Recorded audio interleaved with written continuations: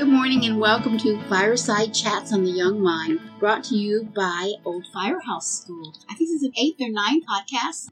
We're enjoying the fact that we have, I think, about 60 to 70 listeners so far. We hope it's going to get bigger and bigger. Today we have a topic that has been a concern to so many parents, and all parents basically, of young children, and that is food in young children, particularly nutrition in young children. And we have today with us Carrie Berkeley.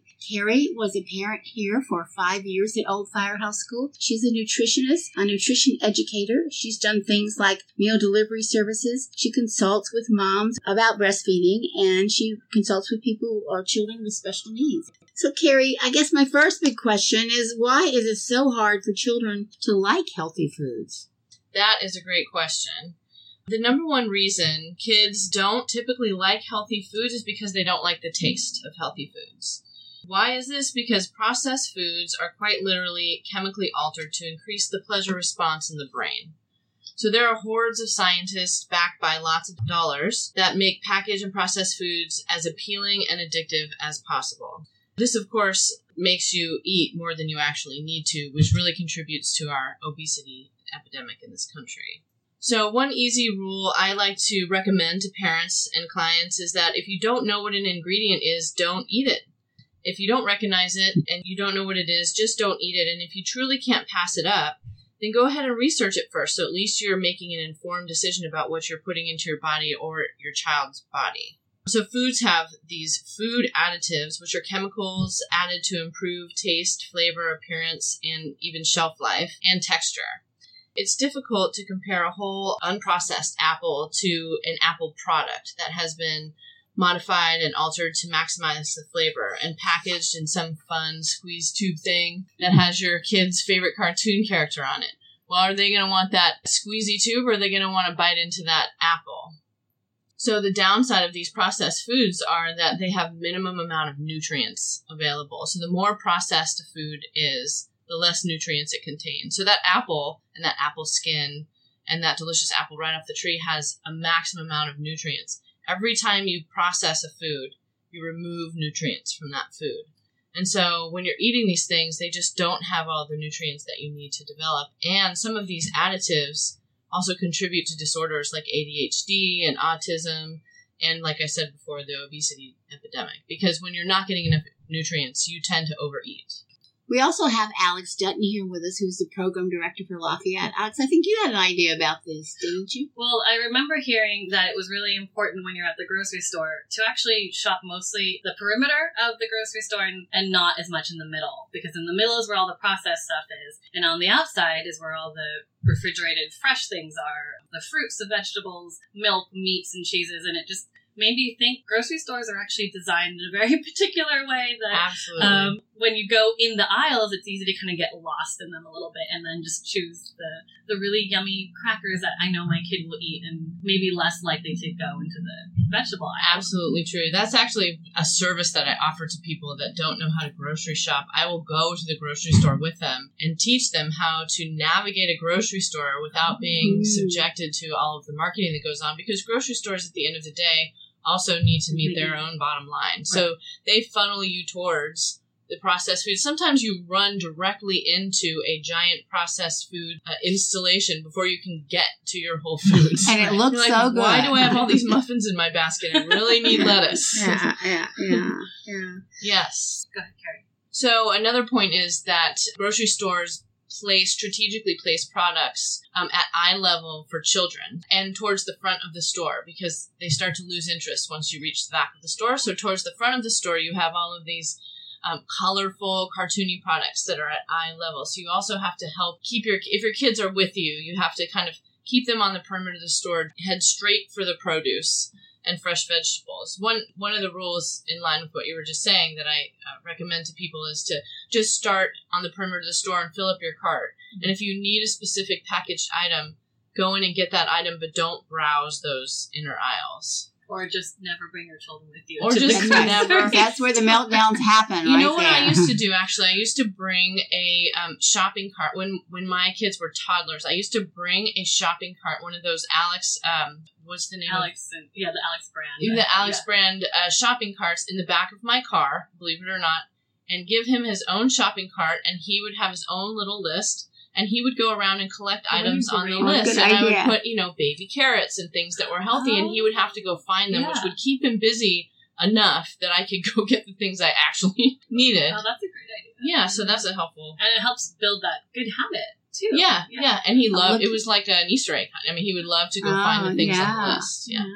So you've convinced us about the need for healthy foods, but how is it that you introduce children to, let's say, a new food when they really don't want to try it? What do you do? That is a good question. There is no really kind of golden egg on this one. There's no real magic to it. One thing you can do is try and get your kids involved in the food process in every way possible. So let them help make the shopping list. You can create a family cookbook, or, with recipes that everyone likes. So that's kind of a fun thing to do. So whenever you're trying to decide what's going to be for dinner, you get out the family cookbook and pick some items. And let them help prepare foods. And that can be simple things. Even toddlers can get the mixing spoon and come over and pull up a stool and stir a thing. And let them help plan what's going to be for dinner. Any way that you can think of to get them involved in the process. They can get out ingredients and stir and chop and push buttons. And I know we are all so busy, but you really just do the best that you can. There are lots of different ways to let them be a part of the process.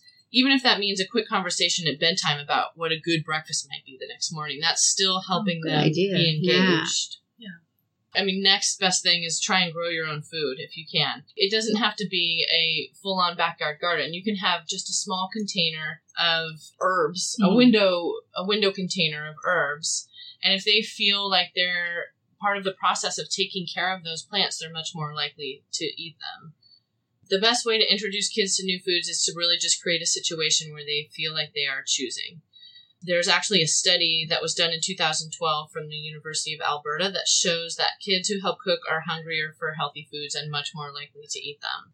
So also talk to your kids why it is important to eat healthy foods and what processed foods can do to us over time, and about the nutrients that help our bodies grow. I talk to my kids about this all the time. That's a good point, because I will say kind of the blanket statement of this is just unhealthy for you.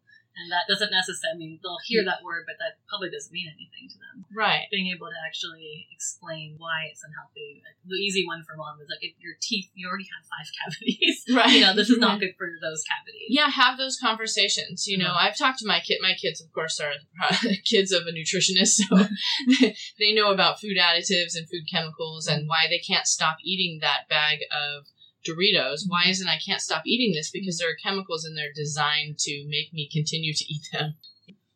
Well, what about whether some parents pressure children to eat, other children don't have that? Alex, you had a story of Well, my rule at my house when I was a little girl, and I was a very slow eater, was that everybody would be done. Yeah, everybody would be done, and I would not be anywhere near done. And then I would want to get up because everybody else was getting up, but my rule was I had to finish a certain portion on the plate. And I remember being in tears sometimes because I'm like, I don't want to eat anymore. And my parents insisting this is what needs to happen because you need to eat food.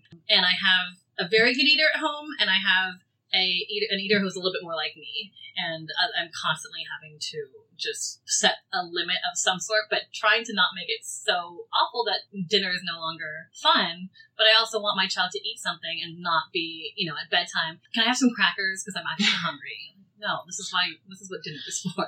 Yes. And then on the other side, when I was growing up, there were 4 kids, and there was never enough food, and it was whoever could get it fastest. Oh, right, yeah. So it's two ends of a spectrum here, Carrie. Yes. So what would you suggest for parents to do? So I also have 2 opposite eaters at home. I have one child with a relatively low body mass index who needs to eat more food, and I have one child who has a lot of trouble stopping eating. He really needs help in making those choices. So my mantra to parents is our job is to provide a variety of healthy food options for our children, and their job is really to decide which of these foods they want to eat and how much. And this can be really difficult to follow through with. And this is, of course, as long as our child is still within normal range for their development. If that's not the case, then there are other steps that need to be taken for that. But if they're in normal range, if kids don't feel like they have ownership over what they eat, they tend to do things like sneak food or binge on unhealthy foods when they get the opportunity and just not enjoy mealtime or eating in general. So in the way that you offer healthy foods to your children, like, is it just, okay, you come home from school, like, here are your options? Yep. Okay. Absolutely. These are your healthy options. Which one of those things would you like? Okay. So forcing your kids to eat everything on their plate can really lead to like overeating and food aversion and things in the future. It just becomes a very not pleasurable experience for everyone. It's also difficult as a parent when your kids aren't eating enough. You feel like they're not eating enough. So one thing you can do is allow your kids to serve themselves and how much do they think they can eat. And then they can have more if they need it. And then if they don't eat their food, those leftovers go into their lunch or snack for the next day. Oh, okay. And we do that with our picky eater a lot because he would constantly ask for this like major amount of food and eat a few bites and be done. Right. And so that we said, okay, so you can serve yourself any of these healthy food options, and anything that's left on your plate is for going into your lunch the next day or going to be your snack after school. That sounds great. One other note on that, it's not recommended to ever use food as a punishment or a reward. It's difficult. We are also guilty of saying, you know, if you can just finish that last little bit, you can have dessert. Right. We do too. Right. If you try to remember that food is really nourishment, and it's really recommended that dessert is a separate issue and shouldn't be tied to eating all of your dinner. So the way we deal with that is you pick nights that are going to be dessert nights. On Wednesdays and Fridays, we have dessert, and it really should be independent of whether they eat all of their dinner or not. So that they're not tied together, so that they're not going to overeat so they get that dessert. It really should be a separate thing. Just choose decent desserts, you know, like really good ice cream is fine, or a really good kind of baked product that doesn't have a ton of chemicals or processed stuff or additives in it is a fine dessert. Letting your kids have dessert from time to time is absolutely fine. I like those ideas. I do too. So another question we have, Carrie, is what are some sneaky, clever ways to give children good food that they will love? That's a great question, actually.